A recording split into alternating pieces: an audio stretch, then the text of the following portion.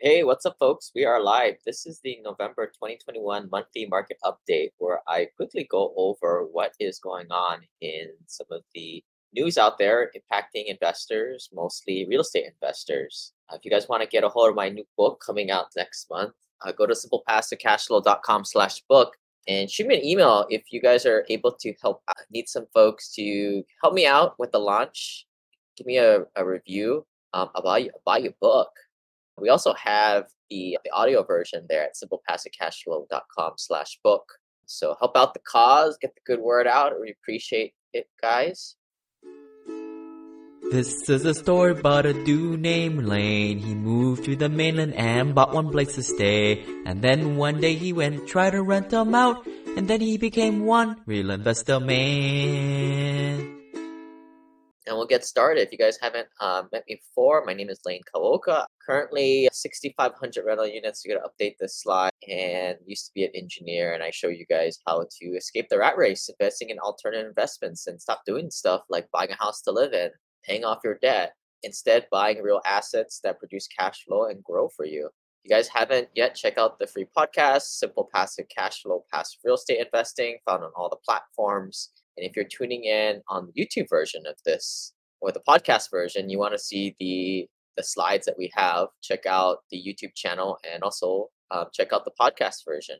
But before we get going, if you guys have any comments or anything, please type it into the comment box below. We'll try and answer it if it comes up. So the first thing here, what I see a lot of people doing and what I try and do as part of the Simple Passive Cash Flow is to get people from being victims of the consequences of their own action. This little picture of this dog who got stuck under a picnic table and it restricted his movement because he went all over and he's got the leash tangled under all the legs of the table. And again, those things are buying a house to live in. I think if you're in credit card debt and need a way to force savings account for yourself, yeah, buy a house because it's a forced piggy bank. But for most of you guys listening, you guys have good financial skills.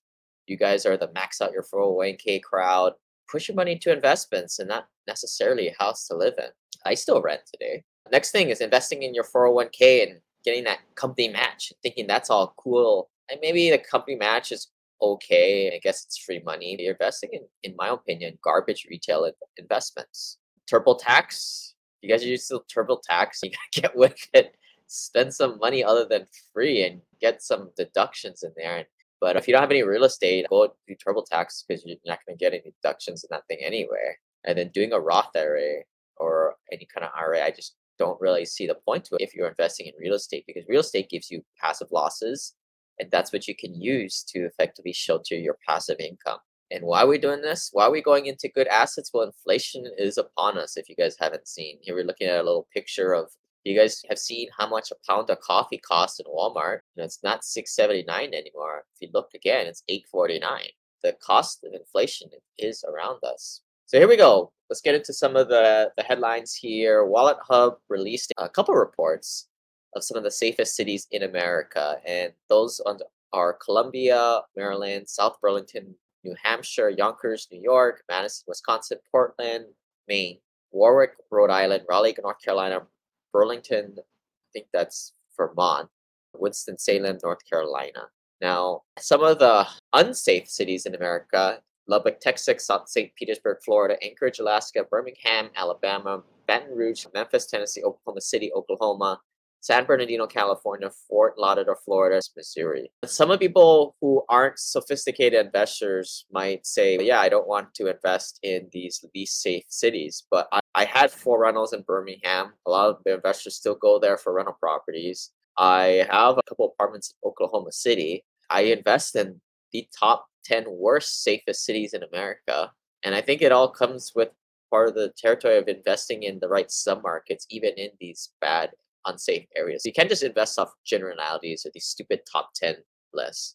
That said, if you're looking for the safest cities in America, you probably ain't going to cash flow there. And it's probably not going to be a good investment. Partly, I bring these types of figures up to call out the BS, right? Safest states in America: Vermont, Maine, New Hampshire, Minnesota, Utah, Connecticut, Massachusetts, Rhode Island, Maryland, Washington. Now, you're not investing in a particular state.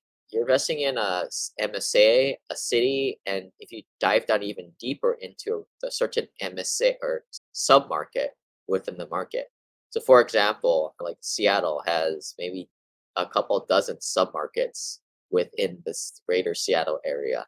And even within one of those submarkets, you might have a good side or a bad side, or a good block, bad block. What we tell investors is get away from these stupid top 10 lists and really start to dive in and just know that some of these safe estates, a lot of these just won't cash flow. They're not going to be good investments. Sure, they're a nice place to live in, and maybe it has a good school district or two, but is it going to be make a good investment? And that is where you separate the real investors, those people who just like to collect houses in random areas of the country because they feel like it is safe for them.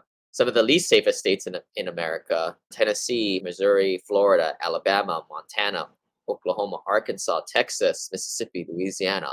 If you went off this list, you wouldn't invest in Texas, Alabama, Florida. I'd say three of the top eight states to invest in, quite frankly. So, bad data. Michael says he's from St. Louis. It's only bad in certain areas. So, St. Louis and Kansas City, I don't know what it is about those towns, but man, it isn't really like block by block in those certain areas. And that's just go to show you, even in the right submarket, you have to go look block by block. Thanks for the comments, folks. Feel free to drop more comments in. And also, if you guys are checking this out on replay, drop the comments below. I might get to it if I happen to be playing around with social media, which I try not to. I think social media is a waste of time. This next slide is from Arbor. Arbor is one of the few direct Fannie Mae Freddie Mac lenders that we'll work with to get these large direct Fannie Freddie loans for apartments. A lot of good data and newsletters they come up with. So this is an article on affordability and some of the highlights here. The pandemic's economic effects combined with this year's surging rent prices have strained low-income renters, placing housing authority back in the spotlight. So as we know, the pandemic impacted a lot of the low and the Class C type of stuff. The Class A stuff, in a traditional recession, the Class A people lose their jobs and move to the Bs, and the Bs move to the Cs. But in this particular COVID-19 pandemic / recession, the A class were pretty much unimpacted other than paying for Grubhub and not having to go to their college sports games or professional sports games and big nice vacations. But other than that, they're pretty good. Some of our Class A apartments, they ran into a rough month there when a lot of people realized that interest rates were low and they bought houses, right? And this is why it's nice to invest in stuff that your tenants aren't exactly economically mobile. Now, that could be insensitive, but hey, when you're an investor, you don't want too much turnover amongst your tenants. Are you a non-accredited investor looking for opportunities to invest passively? How about a newer investor looking to get a bit of a track record and confidence from your skeptic spouse? And could you use the reinforcement of monthly checks paid like clockwork? The American Homeowner Preservation Fund, or AHP, recently opened their pre-REO fund and is looking to bring new investors with them. I've been investing with them since 2016, and originally I used it as a means to pay for my regular expenses.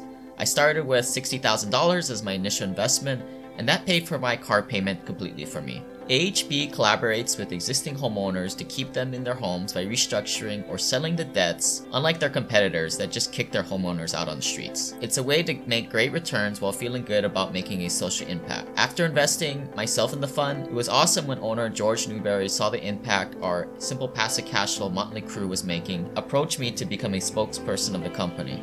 Invest as little as $100 by going to prereo.com/investors. And if you want the free Burn Zone book, please claim it at simplepassivecashflow.com/AHP. And if you haven't done yet, join our private investor club for more insider access. Go to simplepassivecashflow.com/club.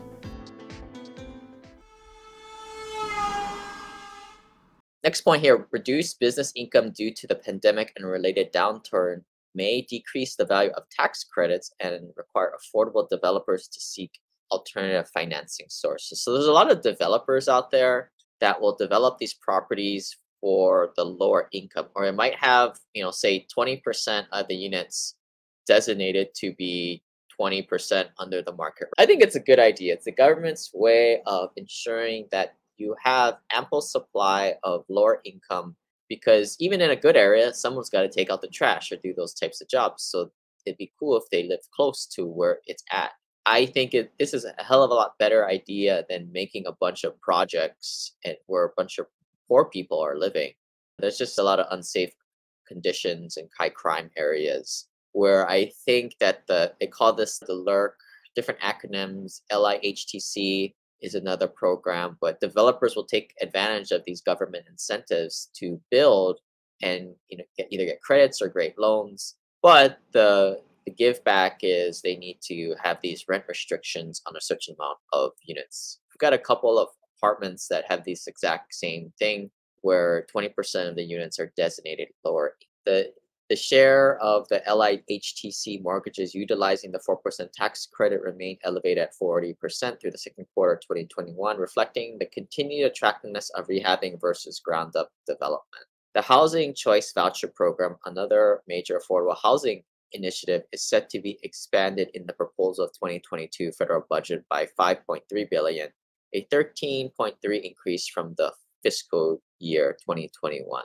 Now, 3.5 of several trillion, still pennies amongst the big stimulus package.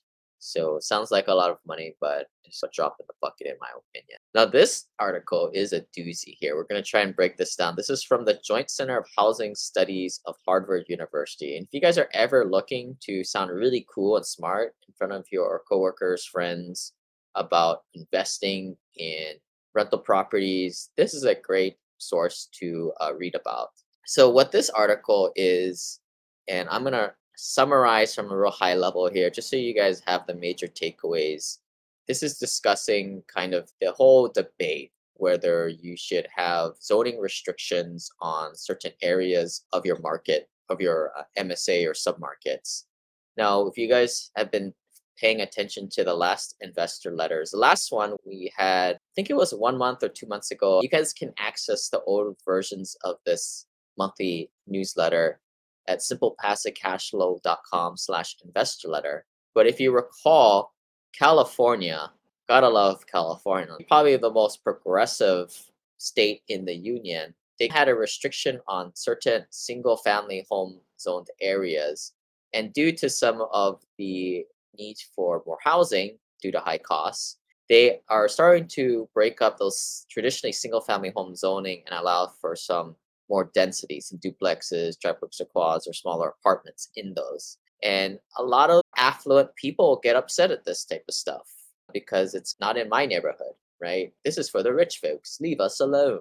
I don't know why I say it in that accent, but it's the battle between the haves and have-nots once again. And this has been going on since the beginning of time. In the 19th century in America, cities started to institute, and the builders of homes were lightly regulated. In the early 20th century, progressive reform included the practice of land zoning from Germany in order to provide working class families with low density housing on the urban outskirts. If you guys are history majors or you love geeking out on this stuff, you guys can look at the 1917 Buchanan versus Worley Supreme Court decision, which prohibited zone by race. And in 1926, the courts gave it blessing to zoning that segregated land uses and building types. In Euclid versus Ambler, the court endorsed single-family homes on the grounds that they excluded parasite apartment buildings that blighted neighborhoods and lower property values. I guess that's a better term to call those types of the projects, right? Where they just, hey, let's just stuff all the poor people into these really dense populated areas.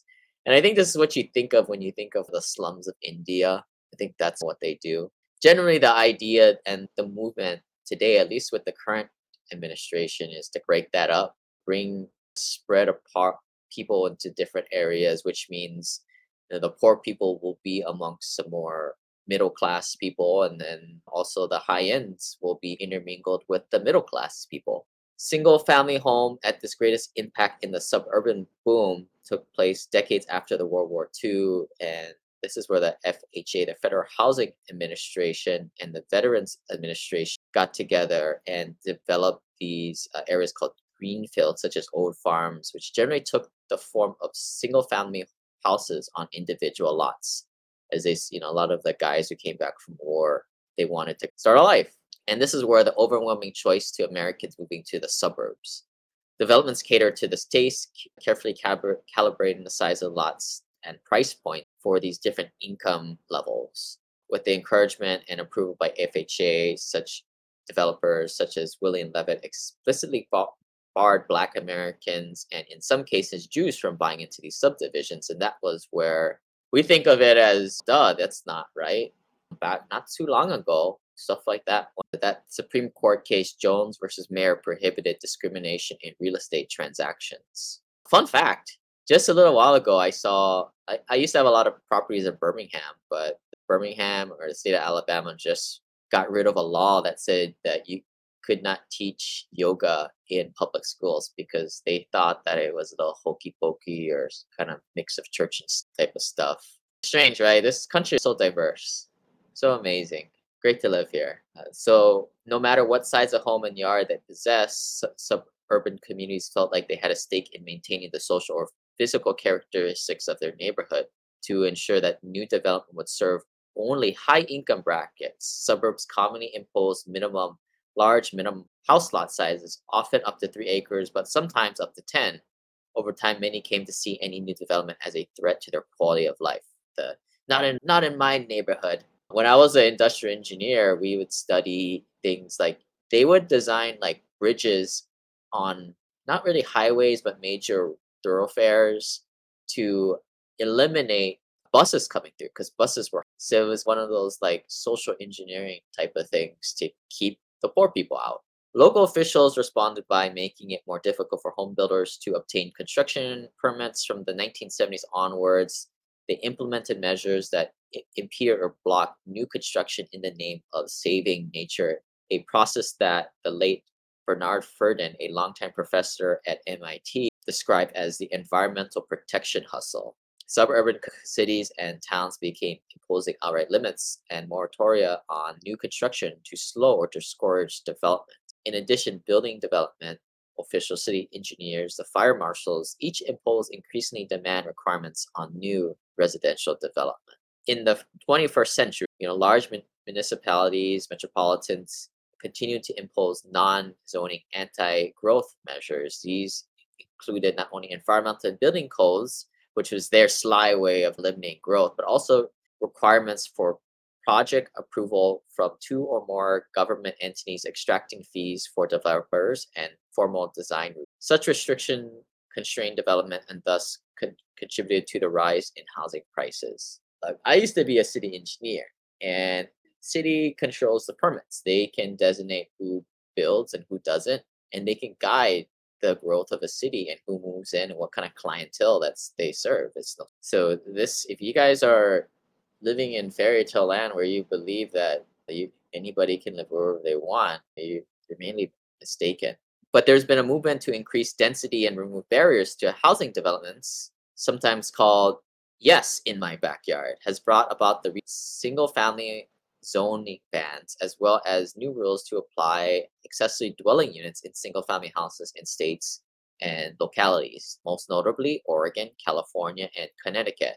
But the efforts to get rid of single-family districts have not addressed the plethora of obstacles to residential development on a scale that would affect housing prices. Many places have failed to increase the allowable height or size of the building to allow for more density. In Oregon, zoning reforms allowed municipalities to require large lot sizes. California new laws allows local jurisdictions to impose owner occupancy restrictions on subdivided lots, leaves local zoning and design requirements in place and exempt lands that have been deemed prime farmland, wetland, or part of conservation. The new zoning rules usually allow building up to 4 units on a previously single-family lot, a single number that will remain likely the most development that have been done on one lot at a time by homeowners and small-scale builders. Overall, this is a small process, and if you want to grow your YouTube channel and you want to scare people to clicking on your video and watching your video so you can collect ad revenue that way, you scare the crap out of people and you tell them that the world is coming to end and the California housing bubble is going to pop because a handful of neighborhoods are now allowing some duplexes, triplex, or quads to be as opposed to a traditionally single-family home neighborhood. I just don't believe that really impacts things too much. Why do we need this? Because our country's population is growing. And we need more of this value-based type of housing to house the lower middle class because the middle class are dying out. It's an endangered species and they're becoming the lower middle class and they don't they can't afford these larger single family home lots and generally moving into multifamily apartments. Last point here, merely eliminating single family zoning, history suggests, is unlikely to increase housing stock significantly, as I just mentioned. To unleash residential development will require peeling back layers of regulations that have accrued over the decades. This could mean reducing minimum lot sizes, relaxing overly stringent construction and site requirements, easing design reviews, and rolling back some environmental control, including certain provisions for wetlands and open space. The political efforts necessary to reverse such entrenched practices, however, will be formidable, so that the recent laws against single family zoning are but the first steps in a large march. So what they're saying is, yeah, sure, it can be open to single family home or duplex, triplex, or quads, but good luck trying to get a permit. Moving on. So the next slide here is taken from the Yardi Matrix, a great data source. The image below is basically showing come the January of this year as the vaccine started to roll out. Man, rent increases have been pretty much skyrocketing. Asking rents nationwide continue to break records. Although there is some signs of deceleration, which normally the rent increases go up 2 to 3% every year, which kind of goes up with the pace of inflation. A lot of this growth for the first part of the year till now, in my opinion, just wasn't sustainable and it's got to cool off at some point. But asking rents were up 11.4% year over year in September. Monthly rent growth was 16%, a rate of 1%, which is the lowest monthly gain since the housing market began to accelerate in March. When you say, "Oh my God, we're going back down," no, rent increases kind of are a lot more smoother in terms of increase and decrease. The fact that it went up 11.4% year over year, it's just phenomenal. That's usually what the top market in the nation, like the best out of the top 100, markets did. And that's what the average is across the country. Just phenomenal. Sunbelt tech hubs are still leading the nation in rent growth as markets in the Southeast and the Southwest benefit from rapid domestic migration and job growth. The migration story has been playing out for a number of years, but accelerated quickly during the pandemic. Yeah. This is why I used to have an apartment in Iowa, or some people will invest in Kansas City, Indianapolis. I just don't really like those types of areas. Population growth might be going up. I think of it as more stagnant. At the end of the day, the rents are not really increasing too much as it is in the Sunbelt states. Your Arizona, your Texas, your Alabamas, your Georgias, your Floridas, your Carolina. Single family built to rent continue to grow at even faster pace than multifamily. The nation rents are up 14.3% year over year. Occupancy keeps rising, up 1.2% year over year. And as Andrew comments, is the build to rent the next phase in your development or an offshoot? So the build to rent to me is, I just don't, the big institutions are getting into the space because we're becoming more and more of a nation of renters. But I just feel there might be a good exit. What is hard to do is if you buy up 50 or you develop 50 houses, the loans don't allow you to piece off, sell a onesie, twosie property here or there. So it makes your exit strategy pretty much impossible with that. I've looked into, but why do we like apartments? Well, we have one freaking roof and a lot of times one major chiller or individual HVACs. Whereas in the apartments, all we got to worry about are the interior walls. We don't have to worry about all these stupid roofs or all these like backyard, all this like landscaping. There's just double amount of things that can go wrong with a single family home. Other reasons, I feel like single family home tenants are a little bit more needy. They're a little more entitled, right? They literally have a fort to themselves where apartment dwellers, they know their role. They're renting an apartment, a box within the box, and it's just easier to keep them in line. I don't know. I never say never, but I don't know. I just see the large institutions going into it and they're property capitalized and they can do things that the mom and pop investors can do, and they can do things that the private equity guys, folks like us, can't do. No, we don't build little houses. And I think that's another thing, right? A lot of this is predicated on relationships and who do you have in your Rolodex. There's a lot of house builders out there. It's a different type of business.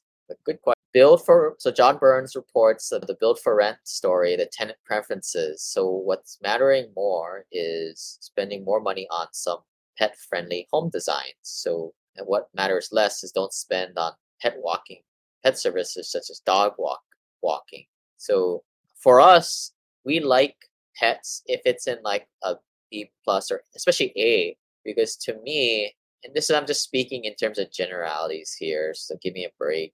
If somebody has a house, a dog or a cat, they're typically a little bit more stable and they're not going to move, is what I mean. That's what's important to me as the investor. Whereas you get into the Class C housing, animals are more like guard animals, or if you have cats, now you're talking about the cat lady or cat dude with 60 cats, and they can be destructive. So I think that there's a paradigm differential between the lower class and the higher class rentals. That said, pets do cause damage, so it's important to collect more rent. We're typically anywhere there's a pet fee, cleaning fee, and then maybe a bump in rents, maybe about 10% plus every month for those pets. Things that other people are looking for are the high quality finishes, such as a fabulous kitchen. And this is just people have been locked up in their houses for 2 years, and a lot of people are working from home, so it makes sense to spend a little bit more money than the typical 1/3 that your budgeted supposedly on your housing. Some things that they're skipping out on is spending less on premium flooring and smart tech. So the premium flooring, the real wood, I don't know why people want those. I like the luxury vinyl. It looks super cool. It looks sometimes even better than the hardwood, and it's indestructible. And when you get tired of it, and if it happens to break, you can just fix it. I think that stuff is a game changer.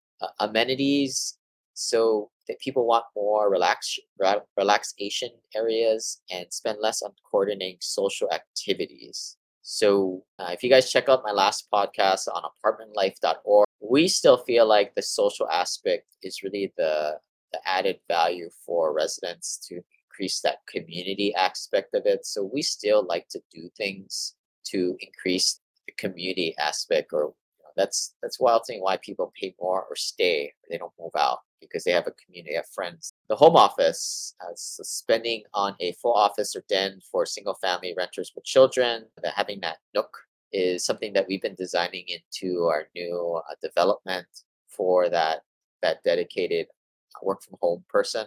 But what they're saying is a lot of people opt for the extra bedroom for that. People aren't spending their money on not spending money on a full office for single and couple single family renters. Merchandise a bedroom for flexibility. The National Association of Realtors had an article about renter demand shifts toward more affordable and suburban Class B and C apartments. Go figure. They're citing the apartment demand has surged during the pandemic, continued to soar to a decade high level as 2021 quarter three, with a net absorption of nearly a million units since 2020 quarter two. Absorption, just so you guys don't know, absorption is new stuff coming online or vacant things being filled up with people or absorbed. Nearly quarter of a million units in the past 12 months as of 2023. The vacancy rate has fallen to a decade low of 4.5%, and the asking rent has soared to a historical high of 10.5%. So whenever you're looking at the demand or the hotness of the market, we look at a lot is not only is where the asking rents are going, and obviously it's been on a tear for the beginning part of the year, but what is the vacancy rates too? Can also be an early indicator of or a symptom of a better market or a worse market in the future. So as vacancy starts to creep up, that's how you know that there's too much inventory coming online. And I think at that most cases, in my opinion, you're gonna see that the rents lay the vacancy dips. You guys are more graphical people. We have a lot of engineers. So the graph at the top, this coming from the highest 12-month net absorption, declining vacancy rate, and rapid rent growth as of October 13, 2021. So the top graph is the absorption of units. As you've seen, as of the last 2020 quarter three, absorption has gone way, almost 2 to 3 times what it's normally been. Vacancy rates have also come down. Typically, we're hovering anywhere from 6 to 10% vacancies. That seems to be the healthy amount of vacancy across the board. But now lows of 4.6%. which is indicative of a good, hot, healthy market. Asking rent year over year growth, obviously that has skyrocketed 11.4% since last year. I will just comment. So when the 2020 quarter one was the part of the pandemic, which you had, and I think my cursor is on at this point. I guess you guys can't see my cursor. At the bottom of the low, you've seen that rents got kind of frozen because what a lot of investors or operators were doing is just holding rents where they are. Yeah, it was seemed a little unfair with people not working to bump up their rents. So that was appropriate at that time. At the same time, vacancy remained about the high. It didn't spike through the pandemic, and that's what we all thought it would. Right? We thought people were going to lose their jobs or not working. Turned out that the pandemic actually froze everything how it was, which was actually a good thing. Right? Heads in beds, rents due, collect your rent checks. That was the impact of the pandemic. Now, this is a breakdown of construction of apartment units by class in 2021 quarter. And the class is designated by class A, B, and C. So A class is your luxury stuff. B class is your still pretty nice stuff, especially if you're talking brand new. Definitely not the luxury stuff. Class C stuff is your lower income. And this is why, like, why is there no class C stuff? The cost to build the dang thing just doesn't make any sense when you're building, which is why barely any supply comes online. 1.34% of new construction is class C. What it is, it's a split between class A and B. But there's an interesting phenomenon happening here. So if you're looking at the graph, this is probably a graph for a lot of you guys listening on the podcast to go and check out later. In the year 2011, you had more class A than class B, but the spread was very thin.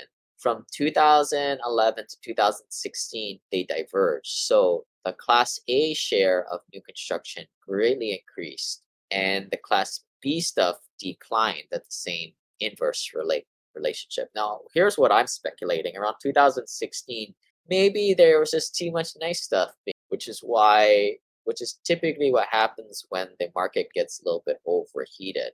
The developers go a little bit too much ham on building the class A stuff that they can't really get the rents because there's too much class B stuff. So that's why I think you've seen this backtrack, and now you're seeing the class A builds 56%, class B builds 42%. They're coming together again. So one would assume that this is a good sign for investors and the market that this cyclical pattern will continue to happen. I don't think you're ever going to get it. It's just I don't ever say impossible, but it's not going to happen where there's going to be a lot more class B than A. It's just stupid to do that because to build something brand new, it just makes sense to just build it A class. So one would assume that this cyclical pattern where it squeezes and expands will continue to happen over time. Should there be a recession, what I would think is the whole quantity would decline, but the percentages will remain the same. This is a graph from ALN, price class averages of effective. Everybody always says, what's the difference between A, B, and C and D class? One of the big things is the age of the property. If you want to generalize, I'd say maybe the year 2000 and newer is class A. 1990s, 1980s is more class B. 1960s, 1970s is class C. Class D is just kind of garbage that's older than 60, 70 years. But this is a graph of kind of showing what is the effective rents. And you can see how they line up, where the class A is slightly above $2,000 a unit. Class B is around $1,700. Class C is $1,400 and class D is $1,100. Of course, these are a lot higher because we're including high-priced areas such as New York, California, Hawaii, Seattle. Because a lot of the Class C properties that we'll buy, average rents will be around $800, usually about a little less than $1 to $1 a square foot. If you go by this graph, we're certainly not buying Class D. Most of the California pricing is a lot higher than this. This is, again, where an investor needs to take this all into account and understand this is just the whole United States clumped into one. As we all know, we are very diverse culture, political mindedness, and also a wide range of housing options. You got a lot of different Class A pricing. Class A in California could mean $3,500, $5,000 a month, and in Huntsville, we're building the stuff that'll rent for $1,400 to $1,600 for Class A. If you guys see that little orange dot there, that is actually percent change that of the rents have been changing, and a lot of the increases has been happening in the A and B class types of market or types of assets. Everybody's been talking about the supply chain shortages. This is why we like to go into stabilized assets, because this only kind of impact development where you aren't able to get in front of the problem. Where the shortages that in our world is 63% are the windows, that's the primary the issue, getting those windows. 17% is getting the lumber, 13% is the engineered wood products, and 8% is the concrete. So I don't think that this is taking into account appliances. Appliances are another issue too, but this is the building material causing contractor project delays. Overall, rental market's been skyrocketing. If you're an investor being left out, well, I feel bad for you. Jump on board and ride this inflation wave for the next several years. But the top 3 challenges for the rental industry putting out by the Multi-Housing News. First one, recruitment and retention of staff. A lot of people are, if you guys have heard of the Great Resignation, I'm going to restrain myself from telling you my real thoughts about this whole thing. People are burnt out, so people are like leaving their jobs, and a lot of it is like lower level staff. Although I have talked to a few of you guys who've booked calls with me, and some of you guys are just done. You guys are all white collar workers, but you guys are done with it. But most of the people partaking in the Great Resignation are the service workers, the people in the front lines. And those are the people that typically will employ as the property management staff at these properties and the maintenance handyman staff. So that's number 1. Number 2, finding high quality vendors represented the number 1 challenge. I guess that goes with number 1. Number 2, lost rent more severely impacting smaller companies. There are many positions in this industry that don't require a college education. They are looking to create programs that promote the industry to attract workers. There is a lot of churn in the industry as we need to see the labor pool open up. And one way to do that is to advertise the industry and all the benefits it offers. It reminds me of the whole teacher shortage. What anybody wants to teach a bunch of kids and not get paid too much, sign up. It's like property manager, right? Anybody wants to interact with tenants who they only write 2 and 1-star reviews when they are upset, but when they're happy, they don't tell a single soul to say thank you. They assume and they're entitled for good treatment in their $800 apartment. It's a thankless profession. It requires lots of tact, lots of project management skills, lots of people skills, and it's a very key critical position, in my opinion. If you guys haven't checked out the Family Office Ohana group, I think we're getting up to, actually, I got to change the site, 80 members or so. The initial fee to join is going up next year, so please reach out before the end of the year to partake in 2021 pricing, because it ain't going to go down. If there's one thing that is true in life, it is rents typically don't go, and the Family Office Ohana initiation fee don't go down either, because we typically, most people who join, we save them or make them 4 or 5 times that initial fee in their first year. So get on the inside, and unless if you're not tired of listening to the same old stuff on podcast land, it'll just give you just the tip to just get you confused enough to call the guests and figure out what product and sales funnel you want to fall into. And lastly, help me out and check out my book, simplepassivecashflow.com/book. Shoot me an email at lane@simplepassivecashflow.com if you would like to help me out for a few minutes, giving me a review on Amazon, so that my parents can be happy with me. They don't know what I do these days. They're upset, or I think they're just confused. I'm not an engineer. But unless there's any other questions, thanks for joining us, folks. The legal disclaimer here, of course, do your own due diligence and think for your guys' selves. This website offers very general information concerning real estate for investment purposes. Every investor's situation is unique. Always seek the services of licensed third-party appraisers and inspectors to verify the value and condition of any property you intend to purchase. Use the services of professional title and escrow companies and licensed tax, investment, and or legal advisor before relying on any information contained herein. Information is not guaranteed, as in every investment there is risk. The content found here is just my opinion, and things change, and I reserve the right to change my mind. Above all else, do your own analysis and think for yourself, because in the end, you are the only person who is going to look out for your best interests.